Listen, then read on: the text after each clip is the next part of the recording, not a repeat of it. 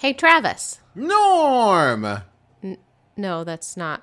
Oh, I'm sorry. I thought you were someone else. It's Schmanners!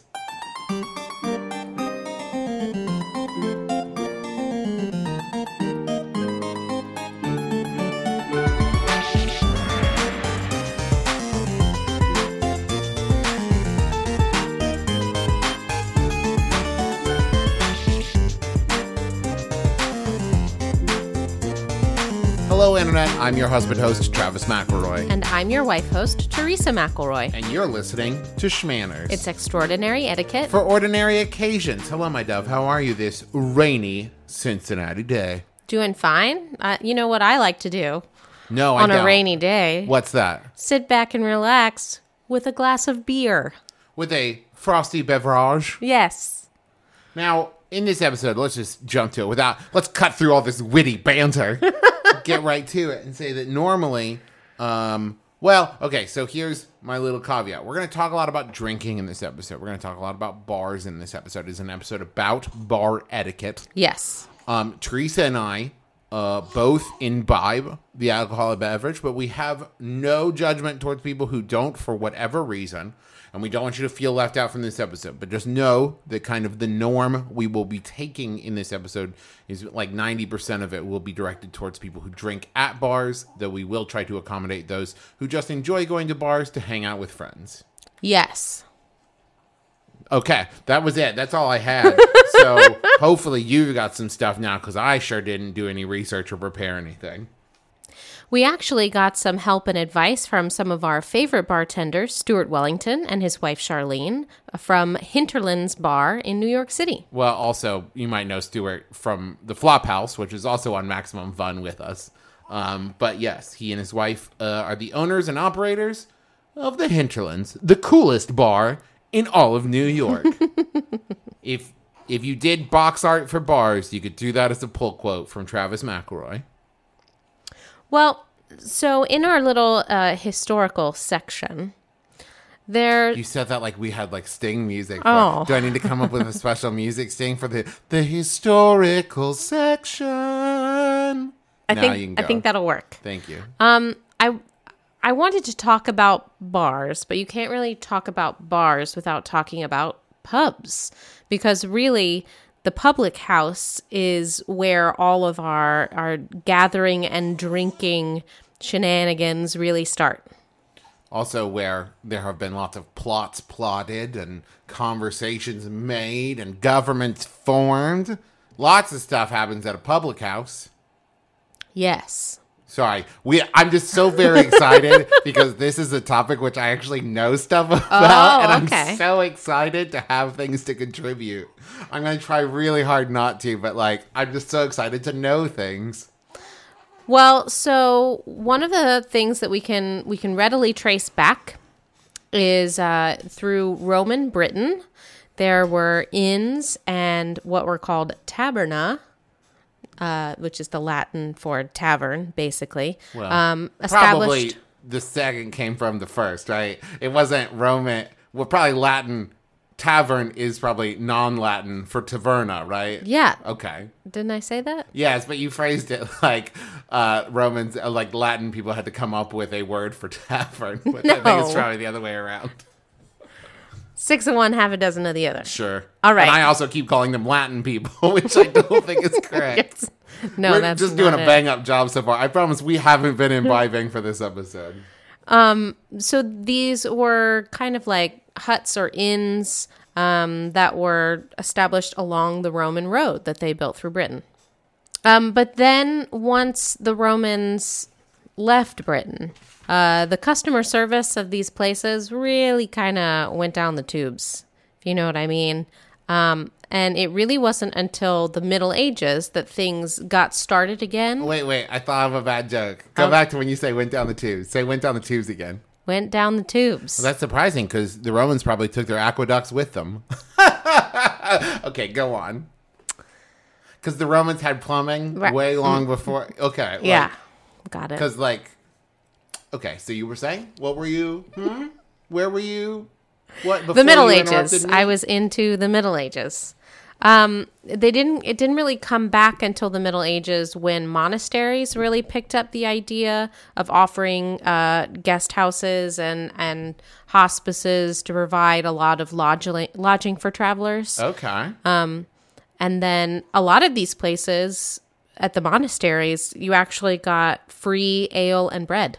Yeah, because that's the thing, right? A lot of monasteries, to make money, were also breweries. Yes, exactly. Actually, this is where the origin of to take down a peg comes from. It originates from these brew houses where the ale tankers were marked inside with vertical pegs to indicate the amount of ale to be consumed in a single gulp. Interesting. You mentioned ale, like barrels, right? Tankards, right? Tankards. Can I mention an interesting thing that we learned when we were in Scotland and we were doing tours of distilleries? Sure. So there's a law in America, I think, to protect coopers unions, which are the people who make barrels. Oh, yeah. That you can only use barrels once for beer brewing. Mm-hmm. And so then, or for, American whiskey, American bourbon. And so then what they do is they sell those barrels to Scotland and Ireland for them to use for their whiskeys. So that they, are kind of getting secondhand barrels, but they also get all of the added benefits of the stuff from American bourbon and beer and stuff like that. How interesting. Yes. And another fun fact, a lot of the color and flavor of whiskey comes from the wood of the barrels that they're stored in. And you can actually see, if you do a cross-section of the wood slats from the barrel, the alcohol line as it bleeds through the barrel. And when that line reaches the outside of the wood, they stop using that barrel because there's no more good stuff to leak into the whiskey. I know a lot about booze, you guys. Big fan. Well, another thing about booze is at this point you pretty much had ale, right? But beer was introduced when the Dutch and the Flemish immigrants who settled in England took advantage of the land that they got to develop hop gardens in places like Kent and Sussex. And the hops were added to the ale as a preservative to make beer. Cool. I, right up until this very second, did not know that there was such a distinction between ale and beer, because now we use ale as kind of like, to describe so many different kinds of beer as a descriptor, like brown ale, pale ale, that kind of thing. But now this all makes so much sense to me. So a little further down the line, King Henry VIII. Yes, I've heard of him. Yes, very famous. He actually tried to stop the brewing of beer through heavy taxation. And But why? Well, because he wanted money from it, I guess. I see.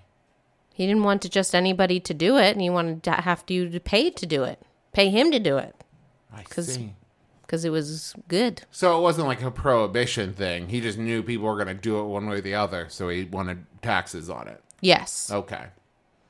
But then that actually was repealed. The beer tax was abolished in 1830, which meant that anybody could now brew the beer without a license. I see. So it lasted all the way from Henry VIII's to 1830. And that's not the first, that's not the last time that happened. Probably not the first time either. But, we had, the Whiskey Rebellion here in America. We have all of these different times when people tried to, heavily tax. I mean, you have, the moonshine, rum runners and stuff. You have prohibition. You have a lot of legislation about alcohol throughout the years. Right. But after this beer tax was repealed, you basically had an explosion of these beer houses, even into the fact that beer was often sold in the kitchen of people's houses. So they would invite people in to your house and just sell you beer from there. But the drinking spaces in people's homes at this point then became separated. So you would have seating available in a tap room, but standing space was only offered in the bar room. And then if you were more genteel, you would look for a place that advertised having a parlor. And once again, here's another fun fact that I know about booze. We learned this from the supersizers. And that is that back in this time period, if we're talking about like the 1600s, round about there, Henry VIII to Queen Elizabeth, that kind of era, the water was so very polluted, you could not drink it. So everybody drank beer all the time because it was safer, it was more purified than water. And if you're a fan of Shakespeare and you've heard the phrase small beer, it's not like they're ordering, a child-sized beer. It was like a very weak, watered-down, low-alcohol beer that you drank like all the time. So everybody was kind of a little bit drunk all the time. Yes. Just a little bit. Just a little drunk all the time. Their tolerances must have been through the roof. I mean, because this was like kids. Like everybody, you couldn't give your 4-year-old a glass of water. You know what I mean? Like everybody drank beer. They basically went from breast milk to beer, huh? Yeah. So with all of that in mind, it really varies from place to place exactly what the difference between a tavern, a pub, and a bar is. Mm-hmm. Generally speaking, a pub and a tavern can both be connected to hotels or not. You're talking about like back when, all this was developing. No, I'm talking about even today. Oh, because I see places call themselves pubs and they're not connected. Maybe it's just like they call themselves that as a fun thing without knowing this. Well, but I mean, they might have historically had rooms for rent, but I mean, like I said, they can or cannot be connected to hotels. Gotcha. Pubs and taverns generally serve a lot more food, and they may actually be connected with a restaurant. A tavern is more likely to be connected with a restaurant. And more age groups are welcome at these establishments instead of just the over the drinking age crowd, which is generally the only people allowed in a bar. A bar tends to have more standing room, and a tavern and a pub can include a bar because they'll have that high countertop, but they generally have a lot more seating. This all makes sense to me because as you're describing it, when I picture pub or tavern, I picture like, kind of picnic-sized tables, people sitting at benches, people sitting at tables, people ordering food. When I picture a bar, I picture people like moving around, throwing darts, shooting pool, standing around, talking, hanging out a lot more. You know what I mean? Like the standing room thing makes a lot of sense to me because very rarely do I go to a quote-unquote bar and see a lot of tables and chairs. There's usually like 3 or 4, sets of tables and chairs, but the rest is like open space. Right. And those games that you mentioned are probably more likely to be found actually in a pub. Oh, okay. Listen, I don't know. I just go and I drink and I enjoy myself and I don't think twice about where I am. Well, like I said, these definitions are pretty fluid depending upon where you are and what the social construct is. Gotcha. And also, so a tavern and a pub will usually have a wider selection of beers and wines, and maybe even ciders. Whereas a bar tends to have a lot more of a hard liquor selection. They'll be offering mixed drinks and cocktails, as well as beer and wine. Gotcha. And then the other thing that I'd like to make about the discussion between pub, tavern, and bar is, historically speaking, the entire community would gather at one of these public houses, whereas a bar was more for like nightlife, social sort of parts of your life. Okay, that makes sense to me. Yeah. So, for our American listeners, which I think is a big chunk, there's also American history that I kind of alluded to earlier in this, and I know this from Assassin's Creed 3. Oh boy, video game. It is true. It is true. Those games are very historically accurate, Teresa Murray. But the Green Dragon Tavern was a public house used as a tavern and meeting place in Boston's North End. And the Sons of Liberty, the Boston Committee of Correspondence, and the Boston Caucus would all meet there. It's where the Boston Tea Party was planned. And Paul Revere set out from there to Lexington on his famous ride. And where Assassin's 3 takes place? Assassin's Creed, you go there to plan the Boston Tea Party. It's in the game you plan the... That's how I knew that it existed. I see. But it is true. It is a true historical place. And it is where a lot of discussions and events would happen there. Because if you think about it as like a meeting place where you could go have... People do that now. Think of how many business deals and how many big moves are probably done at bars and restaurants. If you look through DC, there's all of these restaurants where it's like, yeah, that's where everybody from the Senate goes. That's where everybody... Absolutely. If you want to have a meeting, you go to this place and you have the clams or whatever. Yep. So it's still true to this day. We have a ton of questions, and a lot of them, as we mentioned, we got help from Stuart and Sharlene on. Do we want to before we head to the break, before we get to the questions, I would like for us to have a very brief 5-minute general discussion on bar etiquette. Okay. So first and foremost, how do you pick the bar you want to go to? And this is like a personal question. This isn't like what Emily Post would say, but like you, Teresa McElroy, if you were like going to go to a bar for the first time, what are the kinds of things you would look up on Yelp or the website or whatever? Well, for me, let me think. It's important to me that a bar not be too, clubby. Mm-hmm. I don't like to go to bars where I can't hear the person next to me speaking. So I want something that's a little more subdued. If it has an outdoor space, that's also good for me because, again, the sound kind of dissipates in the outdoors. I am looking for a small but curated selection of beers, wines, and cocktails. So the fancier the better is not really my motto. There's a reason why you and I are married, because I'm 100% the same way. What I'm trying to get at here is that in this day and age, I think if you have a very specific purpose for wanting to attend, wanting to visit, wanting to patronize a bar, you probably want to do a little bit of online research first. Because like if you're looking to have like an intimate first date or something, you don't want to get there and find out it's karaoke night or it's trivia night. You know what I mean?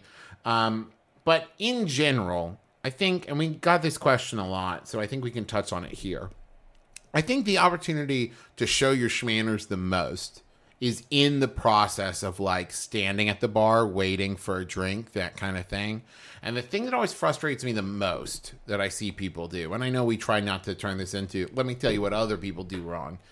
But what I try to do, especially if the bar is very busy, to keep in mind that my time is equally balanced to everyone else's time waiting for the bartender. So if they're down at one end and working their way down to me, that's just the way that it is. I think that, that's an important thing to keep in mind is like everybody's waiting and the bartenders are moving as fast as they can. Mm-hmm. Another thing that my friend, our friend Rachel Curbs taught me is if there is table service at a bar, if you have a server coming to your table to take orders from you, don't then go up to the bar and start a tab there. Right. Because what ends up happening is you're taking up a table, but you're tipping and paying out at the bar. So your server is kind of getting, I'm trying to think of a polite word, they're kind of getting the short end of the stick as far as that goes, because that's one less table that they have, but all the tips are going to the bar staff. Right. So if you have a server, order from the server. What other kind of general tips would you say? Well, from our friend Sharlene, she says that, like you said, in order to get attention from the bartender, the only thing that you have to do is stand up there, wait, and try and make eye contact. A good bartender will notice you and notice who came in before you and serve people in the order that they see them. I would also say, and this is just a little trick I have, but it does help. And this isn't like, here's what you want to do. But if you have finished your drink and you have an empty in your hand, make sure it's sitting on the bar and visible and not like down below the level of the bar, especially if you just like slammed your drink and are looking for another one. The bartender might not check in with you right away because they know that you just got a drink. But if you want another, make sure that your empty is very clear and obvious on the bar so they know like, oh, they're probably ready for another one. I should check in with them. And, also I will say, and I have worked very briefly as a bartender. It was like a coffee shop / bar. But I would say that if the bar is relatively empty and the bartender is like, doing dishes or something and you're ready for a drink, I don't see any harm in going, oh, excuse me, could I have another one? Like, now don't do that if they're very clearly slammed and helping 8 other people at the time. But like, I don't see any harm in saying, excuse me, I'm ready for whenever you're ready, no rush. But if you get a chance, can I grab another one? Because they might not know that you're ready, especially if it's like 3 o'clock in the afternoon and they're trying to get ready for the dinner rush. You know what I mean? I don't see any harm in letting them know. Sure. All right, so let's take a quick break. We'll go check in with some other Max Fun shows, and then we'll come back and answer some of your questions. Hi, this is Griffin McElroy. Hi, this is Rachel McElroy. And we're the hosts of Rose Buddies. It's a podcast about the Bachelor family of products. We watch The Bachelor, The Bachelorette, and Bachelor in Paradise. Yes, it is garbage television, but we're the king and queen of this garbage pile. We're the raccoons in charge around here. So join us on Tuesdays. Because the TV show's on Mondays. And basically we'll recap what we saw, and we'll just sort of scoop the garbage around us and make a little fort out of it. No viewing required. But it's a good TV show. What are you doing? Hey guys, this is Adam Conover. You may know me from my True TV show, Adam Ruins Everything. Well, guess what? Now we're doing a podcast version right here on Maximum Fun. What we do is we take all the interesting, fascinating experts that we talk to for just a couple minutes on the show, and we sit with them for an entire podcast, really going deep and getting into the fascinating details of their work. Find Adam Ruins Everything wherever you get your podcasts or at MaximumFun.org. All right, so our first question comes from Noah. Question is this: if I break a glass, do I just sit there and watch them clean it up? Do I leave? Do I try to help? It's so awkward. And Noah, I totally understand. I have been there before as well. I've never broken a glass because, of course, I'm very careful. I'm not at all a clumsy person, not at all a Shrek. But sometimes glasses do get broken, and it always feels weird, right? Because if you were at someone's house, you jump up and help them clean it. Well, of course you would. But at a bar, it's something that happens a lot more often than you think. In fact, so much so that Sharlene says that they clean broken glass like every day. And every bar has their own system to take care of it. So what they do is they have a special box that they put all the broken glass into so that the person taking out the garbage doesn't get cut, which is a really great idea. But you really shouldn't ever try to help. They would much rather clean up broken glass than spilled blood. So the best thing that you can do, Noah, is you can apologize. But don't expect them to refill another glass for you. You'll probably not for free. Not for free. Yeah, they'll probably get you a new drink if you ask. Right, but you'll probably have to pay for it. But then just carry on. Keep doing what you're doing because that's what they're going to do too. The one thing Sharlene doesn't, well, two things that I will add in here because I think Sharlene is too nice to say so. If you break the glass and someone comes and cleans it, an extra little bit of tip in that round might not hurt, because especially if it's a very busy night and someone had to come out and clean up your broken glass. And the other thing I'll say is it's one thing, accidents happen. You know what I mean? Glasses, you have condensation on them, they get slippery, whatever. But if it's a result of maybe either you or someone you're with, maybe they've overindulged or you've overindulged and you were like drunkenly flailing around trying to make a point in a loud story you were telling and you smash a bunch of glasses, that might also be a very clear indication that your night has reached an end and it is time to call a cab or an Uber or a Lyft and head on home. Great advice, Travis. Hey, thanks. This next question, what happens if I order a cocktail? Oh, this is from SJ Walrus on Twitter. What happens if I order a cocktail and the bartender doesn't have the ingredients for it? Then your bartender will very politely say, I don't have the stuff for that. What else can I get you? Yeah, I've been in this, especially for feeling a little adventurous, to say, well, do you have any ideas for a cocktail like that? Or and let your bartender kind of like suggest something. Like, well, I can't make a purple mousse, but I do have the ingredients to make you a drink called, the Green Lizard. And I think these are just Legends of the Hidden Temple character. But like, I can make you that. And maybe you try something new and you see if you like it. You know what I mean? Sure, I think that's a great idea. If it's especially busy, one way to avoid this is to make very basic requests. Scotch and soda, gin and tonic, any of those sorts of things that any bar will have. You'll avoid this completely. If your bartender, and I'll say this for them, is super busy, don't order a mint julep. Oh, it takes like 45 minutes to muddle the mint. It takes forever.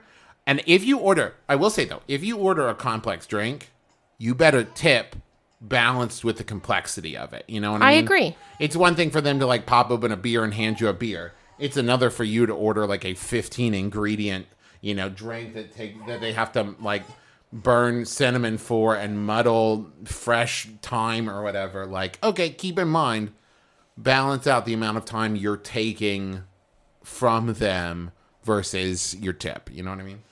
Absolutely. This is from Ross on Twitter. Sometimes places give me non-alcoholic drinks for free, but sometimes not. Any ideas on when and why? Well, one source I found online said that some bars want to encourage designated driver, and if they see you come in with a large group of people, they may offer you a free soft drink, even if it isn't their policy, because you appear to be the designated driver.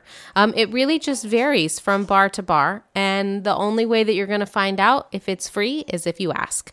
But don't ask, is it free? You should ask, how much is a soda? Also, keep in mind that if the place does it out of like a soda fountain, soda gun, and it's just coming off of syrup, they're way more likely for it to be free versus if they have to like open a can or a bottle that they usually use as mixers, because then they're usually paying per can and there's a noticeable cost to giving that away for free versus just filling up a glass out of a gun, which is negligible as far as like the cost. So that could be why the difference. That's a good point. Yeah. But again, really the only way to know is to ask how much a soft drink would be. Jeremy Frank asks, do I tip on a drink that's comped by the bartender? Yes. Yes. You should tip on any drink that the bartender hands you, regardless of whether or not you've gotten it for free. Yes. That's the best way to make a good impression on that bartender. Yes. And also, usually,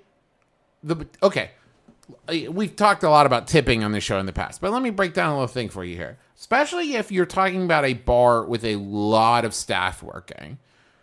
If you tip the bartender, that usually gets split between other bartenders working, between any bar back working. And a bar back is someone who is like washing glasses, cleaning up the broken glass, running to get more stuff from a freezer or from storage. Refilling ice. Yes. And so you're tipping out to them. You're tipping out if there's a host. You're tipping out if there's someone working the door. You're tipping out. So you're usually not just tipping one person. And so especially if you get the drink comped for any reason, and you would like for that to ever happen again for you at that location, tipping is always encouraged. This is fun. When we went to Scotland, we realized day one we hadn't done a single second of research on tipping in Scotland. So we went up to the bartender at this bar we were at. Which was completely empty. Completely by empty. the way. It was a very interesting setup because it was a bar in like 4 different levels. And the second level was normally like a dance club level. but it was like 8 o'clock at night, so no one was there. And we went to the bartender and we said, what's the policy on tipping here in Scotland? And he said, well, if you know the bartender, you can then pay for a drink for them in return. If they do exceptional service and you don't know them, it is okay to like tip, but it is not at all expected and not at all required.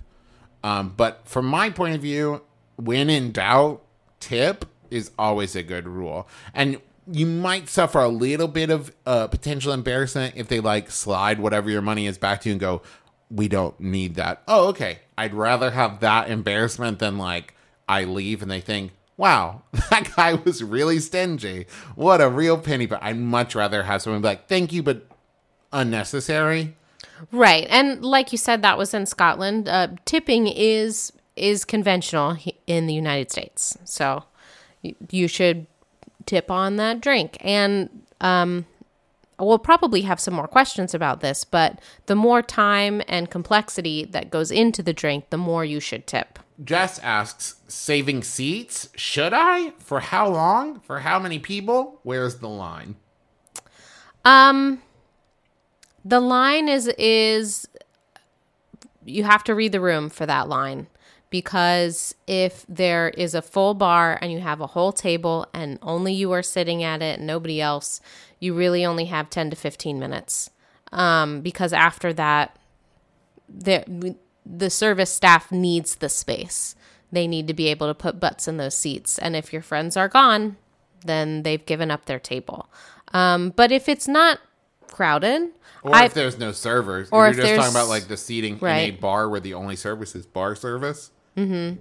I'd say 20 minutes is okay, half an hour tops, because that at that point means that someone else should be able to use that table. My personal gauge is the timer starts when the first person comes up to the table and asks if you're using the seats or if you're using the table or if they can have the. As soon as someone walks up and goes, I'm sorry, are you using the. As soon as that happens, it's 15 minutes from there. Okay. Because what I don't want is for that to then persist and be like, oh, yes, I do need all these chairs. And then I sit there for 45 minutes, like not using the chairs at all while other tables around me are getting up and leaving because they've already finished that. So for me, it's 15 minutes from the first time I'm asked if someone can take the chairs or something like that. Okay. I disagree slightly, because I think that it takes a long time for people to often screw up the courage to ask. Well, see, but that's why my rule works, if I might defend it slightly, because the more crowded, the more necessary it is, the sooner someone will ask you. Whereas, like, you know, if they get there and you're sitting at one table and it just happens to be like the 6-top table and they have 5 people with them, like, they might wait longer because it's not super. Anyways, that's my personal gauge, but okay. I think we're kind of saying the same thing, which is kind of read the room a little bit. And I will also say, if you're there and you're waiting on like 5 people. Oh, okay. Here's another rule. How about this? Okay. You tell me what you think about this. More than half your party should be there before you sit down at a big table. If it's like a 2-person table, 3-person table, fine. But if you're sitting down at like a 10-seat table or something and you're the only one there, I think that you got there too soon. You at know that what I mean? point, you should have had a reservation for that table. Yes. This question is from Katie. How do I politely turn down a drink bought for me by someone after it's already been made? Sharlene had a really great answer on this one as well. She says that this particular scenario has actually been a mistake by the bartender. The bartender should ask you if you want a drink before they make it. And if they give you a drink that you haven't asked for or haven't agreed to, that's not your fault at all. Because you have the right to turn down that drink at any time, and you shouldn't feel bothered by the person that bought it to you, because again, it's the bartender's mistake. And you should never accept a drink from a stranger that brings you something. You should always only take the drink from the bartender after you have agreed to actually having it. And I will take that one step further and say, if this happens to you at a bar and you are made to feel uncomfortable not only by another patron, but by the staff, I say that you either stop frequenting that bar or you find a manager or you talk to a higher up and say, hey, I ended up feeling really uncomfortable because I didn't feel like I was being watched out for by the bartender or whatever. But I would say, if you're made to feel uncomfortable anywhere, don't go there again if you can help agreed. it. And okay, well, let's ask this question. This is from Harry on Twitter. We kind of touched on this a little bit earlier. Do I tip if I just get water?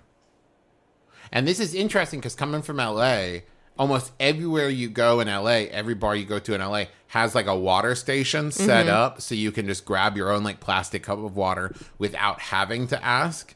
But I would say if you ask for a drink and they make you a drink, yes, whether there's alcohol in it or not. I agree. If the bartender hands you a glass, you should give at least $1. Because even though the materials don't cost as much as a drink that they've made like a cocktail, you're still taking the bartender's time that they could be using to serve someone else who is buying a drink. So if they hand you a glass, you should leave $1 on the bar. I will also say, just as a personal rule that maybe might help others, I treat tipping at a bar like buying chips at a casino. I don't hand anybody money for the tip if I can help it. I put it down on the bar closer to their side than to my side, and then I walk away. Because if they hand me a drink and I'm like holding $1 out at them, one, it feels weird, but two, especially if they're moving quickly, what they'll usually do is knock out a bunch of drinks and then go back and collect on the tips. You know what I mean? So just set your money on their side of the bar and then walk away. Sounds good to me. Speaking of that, somebody asked, and I can't find the question. I might not have put it on here, but somebody asked about like what it means to like start a tab for those who have never been to a bar before. And this is, I think, important because in this day and age, with, you know, cards and cash and all that different stuff, bars vary. It varies bar to bar what it means. Because sometimes you'll give them your card, they'll run the card, they'll hand it right back to you. Sometimes you'll hand them your card, they'll keep your card. And sometimes they won't let you order drinks unless you give them a card or something like that. Or, you know, some bars are cash only, that kind of thing. I think it is important when someone asks, you know, like when someone takes your card, give it a second if it's a new bar that you've never been to before and kind of like see how that goes. But do know, and this is going to sound a little paranoid before, but I've seen it happen. I once went to a bar, and it was a bar in Huntington. And it is a bar known for, like, on Wednesday nights, they did, like, $5 all you can drink until the beer ran out, until the taps ran dry. So people would get very, very, very drunk. And then what happened was this guy opened a tab for himself, and this was definitely a mistake on the bartender's part, but all of his friends started going up and putting drinks on his tab. Ooh. And he came back to find that his tab was something like $400. And he was very upset, and it led to a big old fight that basically shut down the bar that night. So I don't know what the actionable advice there is. Well, the actionable advice is whoever is paying for the drink should go up and get them from the bartender. Also true. If say Travis and I go to an establishment, Travis usually gets the drink because Travis hands him the card, or him or her, the bartender, the card. Correct. If I go up and I get a drink on his tab, it's kind of dicey. We frequent the same places over and over, so they know that we've come in together. But if I went to a new place, it would not be a good idea because they wouldn't know that I was his wife. And so it puts the bartender in an awkward position. They don't want to put extra drinks on someone's tab that they don't know. Yeah, and that also happens, especially like if a new friend shows up at the bar, someone shows up that hasn't already been there, and you're like, yeah, tell them to put a drink on my tab. No, that feels weird, and like you don't want to start that as a practice. Just be a little bit more careful with it. The person who's paying for the drink should go up and ask for the drinks. But that is what, if a bartender ever asks you, do you want to start a tab? It means, do you want to give me a card and I hold that card open instead of you having to pay drink by drink? Right. This question comes from Julia. Are there rules/steps to be followed in becoming a regular in a bar? Sharlene had a really interesting take on this, and I think that that the first thing that she said is actually is most important. You want to make sure that that's what you really want. If you want to be a regular, because it's going to take time and effort and money. She says that it is a lot of work and it can be expensive because it's not just about going there all the time. A bartender who has regulars knows that those regulars are people that they can really count on, because if the bar is crowded, the regular is the person that the bartender knows can wait until everybody else is done. They can wait to get their drinks later. They can be counted on to tip a little more, and they never ask for free drinks. So they also might be the person who stays a lot longer because if you're a regular, that means that you're friends and you look out for your friends. So if maybe someone is creepy hanging around the bar, a regular is someone who will stay there until that creepy person leaves. And it's little things like Katie asked, take empties to the bar or wait for someone to collect. If you're making a trip to the bar to get another drink, take up the empty glasses with you. Right. Save someone a little bit of time. That's kind of something thing that Sharlene says they can count on regulars to do. Exactly. This question is from Kate. Is there a polite way to opt out of the rounds system and just buy your own drinks? Now, in case you're listening, you don't know, basically what Kate is referring to is a very common habit of someone going, I'll get this round of drinks. I'll pay for everyone's drinks at the table. And then basically it kind of starts this chain reaction of like person A gets the first round, person B gets the second round, person C gets the sixth round. Now, this can be very tricky. If you're talking, because we also had a question from Katie, how many people is okay to limit rounds at? Because if you are at a table of like 10 people, it could get very sticky because person A buys a round for all 10 people and it never makes it to person G to get their round. You know what I mean? Right. So it ends up a couple people get to drink for free all night while the first 5 people pay for everything. Right. That's something to keep in mind. I mean, right there is like if there's more people than you think you're going to have rounds, maybe paying for everybody's drinks all at once, unless you're feeling very magnanimous and you want to just pay for the whole night yourself, which if it's someone's birthday or something, that's usually something you can do in lieu of a birthday present if you're feeling very generous. But that's something to keep in mind is like, if you're going to pay for 20 people's drinks in a round, it's probably not going to pay off in the end. So to answer the first question, I think the easiest way to opt out of the rounds system is to not request drinks from people who are going up. So like when someone says, I'll get this round, what'll everybody have? All right, three Buds and a Corona? Great. And then they go up. If you haven't said what it is that you want, they are not going to get that for you. Yeah, and if you're feeling weird, just say, I'm just not ready to order yet. I'll just get my own. Yeah. If they ask, Once again, though, you might end up in one of those situations where someone doesn't take you at your word, because that's the problem there. I know I just said it, but saying, I'll get my own can be heard as, I don't want to impose on your generosity and ask for you to pay for a drink for me. And the person might then, insist, no, I'm happy to, what can I get you? You know what I mean? What would you say in that circumstance? I would say slow your drinking way down. Because if your glass isn't empty, they won't offer to get you something. That is true. If you can get out of the timing, then I'm just not ready yet. I'll get my own.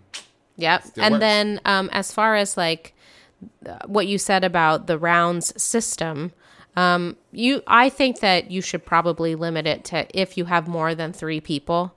You probably should just all get your own so that you don't end up, like you said, the last person not buying anything. This question is from Alex. If you're at a bar that serves cocktails, but you want a cocktail that isn't on their menu, is it okay to ask if the bartender will make it for you? Absolutely. If it's a standard cocktail, they should have those things. And Sharlene, in fact, she says that a cocktail list is really just a list of suggestions for people who may not know what they want to drink or if they want to try something new, different, or special. But most cocktails are things that are known recipes. So if you ask for something, the bartender will be able to put it together for you. And if it's not crowded, you ask for something the bartender doesn't know, you can explain the recipe to them. So before we wrap up, I thought of a couple more general tips that I would like to share from my years of experience with people very quickly. Because I think probably people can hear in the background, BB's getting fussy. Couple of things. When you are at a bar, before you really engage yourself in a night of drinking, kind of gauge what the atmosphere is, and that should gauge how much you indulge. You know what I mean? Like, there are some bars that you go to are very clearly like, hey, this is the kind of bar you go to, you drink all day, you play bocce ball on the lawn, and, like, that's what we do here. There's some bars where it's like, listen, you go here, and this is where everybody just sits and quietly contemplates their drink and doesn't really want to interact with anyone else. Or this is the kind of bar you go when you get raucously loud at and yell at football games on the TV. Like, that kind of thing, kind of gauge that, because I would say same as a party where there's drinking, you never want to be the drunkest person there, ever. It's a bad look. Also, I've learned in my time, the level at which alcohol affects you, and I think that this is placebo, but the level at which it affects you, I think, varies between whether you are at home or you're at a bar. And I think it comes down to if you're in a social experience and everybody's drinking, you tend to drink faster at a bar, consume more. Because if you think about, like, if you're at a bar for 2 hours and you drink as much as you would, like, sitting around with friends at home in 4 hours, got to be careful. But in all things, don't drink and drive. Absolutely. And plan on that. If you're going down to the bar and you know you're going to drink there, don't drive your car there. In this day and age with Lyft and Uber, and even if you can't do Lyft and Uber, even if it's not in your area, have a designated driver and stick to it and make sure it's not the same person every time, and that there's some kind of, like, we'll pay for gas, you designate, or we'll pay for your dinner when we go to the restaurant, something. But plan ahead of time, because, like, don't fool yourself like, well, I'll drive down there, but I'll be fine. Like, no, you're going to a bar to drink. Don't drive your own car. Thanks for that PSA, Travis. I'm a dad now, and I worry about everyone all the time, 24/7. If you exist, I am worried about you. But more than anything, like, bars are, I think, one of the things that you have expressed when you talk about taverns and public housing. Bars are a communal experience. You know what I mean? Everybody's there. Everybody's in the space at the same time. Mm-hmm. And so keeping that in mind and knowing that you're all kind of, like, sharing an experience, even if you're not sitting at the same table, that a certain modicum of respect should be afforded to everybody in the bar at the same time. The bar doesn't just exist for your enjoyment at that time. You know what I mean? Everyone's there. So I think that's going to do it for us. That's another club banger episode, I would say, of Schmanners. I do want to plug a couple things. One, I'm working on a new project that I think the listeners of this show will really like. It's called Surprisingly Nice, and it's a new podcast hosted by myself and my friend and fellow Max Funster, Hal Lublin. Basically, Hal and I are going to sit down with celebrities and people that we are both fans and friends of and have a very nice conversation with them. The tagline is a nice show with nice guests for nice people. And we're going to sit down and ask them questions, some generated by us, some generated by our listeners, and just have a very pleasant conversation with them. And kind of the hook of it is there will be a 45-minute version of every episode made available for free to everybody. And then there will be an extended version for $1, and all sales from that episode will go to benefit a charity of that guest's choosing. So each episode will be its own little charity fundraiser. And you can find the promo for it on iTunes or, Bandcamp, bit.ly/surprisingly nice. Our first episode is going to be Adam Savage. We're sitting down with him this weekend. I'm so excited. I'm a huge fan, and I also like him as a person. But we're very excited to share it with you. And I'm excited to start a new project. It's 2017. Time to out with the old, in with the new, start a new project. Sounds great. I also want to say thank you for listening. Thank you for sharing this with a friend. You can follow us on Twitter at Schmanners, SHMANNERS. You can email us. Also, we do Jumbotron messages, which we haven't done in a while. But if you would like to, say, wish someone a happy birthday or happy anniversary, or just say, hey, thanks for being awesome. Or if you have a business that you would like us to mention on the show, you can go to MaximumFun.org/Jumbotron. And buy a message, help support our show, and do something nice for someone else. You can join our Facebook group. Just search Schmanners. There's not a lot of other Schmanners on Facebook. I think you'll find us. Check out all the other amazing Maximum Fun shows. If you're listening to this on Friday when it is out, tomorrow, Saturday the 14th, I will be in San Francisco. I'll be performing in Jordan Jesse Go at 1 o'clock.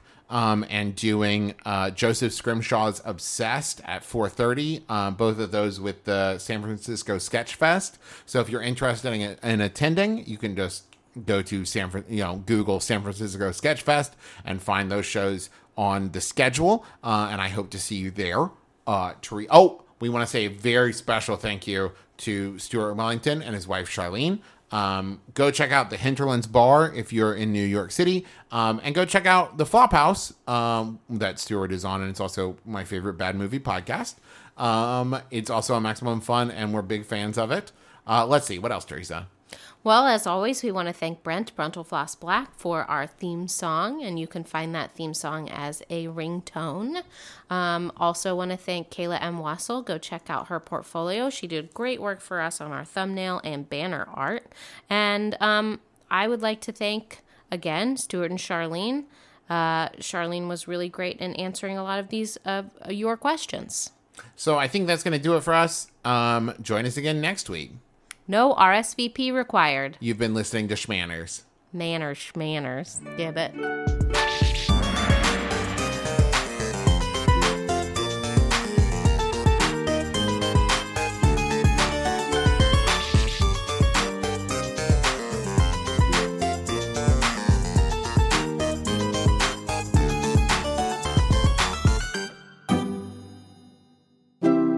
MaximumFun.org. Comedy and culture. Artist owned. Listener supported.